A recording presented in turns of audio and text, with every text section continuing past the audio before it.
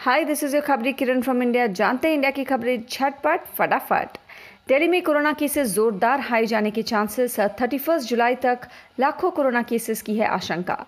देश में कोरोना से पिछले 24 घंटों में हुई रिकॉर्ड ब्रेक मौतें, 331 लोगों की गई जान। मध्य प्रदेश में 12th बोर्ड की पेंडिंग एग्जाम्स आज से होगी शुरू।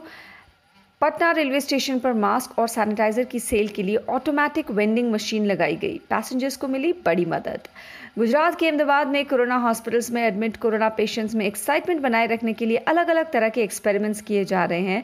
पेशेंट्स को फिट रखने के लिए योग और प्राणायाम के साथ साथ गरबा भी कराया जा रहा है। For more news stay tuned to Masala radio 98.7 FM।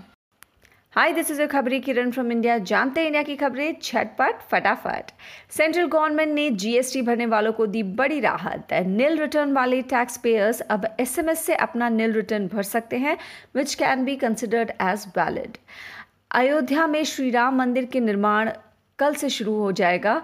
Haridwar में अगले साल होने वाला कुंभ मेला अपने तय समय पर ही होगा। For more news stay tuned to Masala radio 98.7 FM।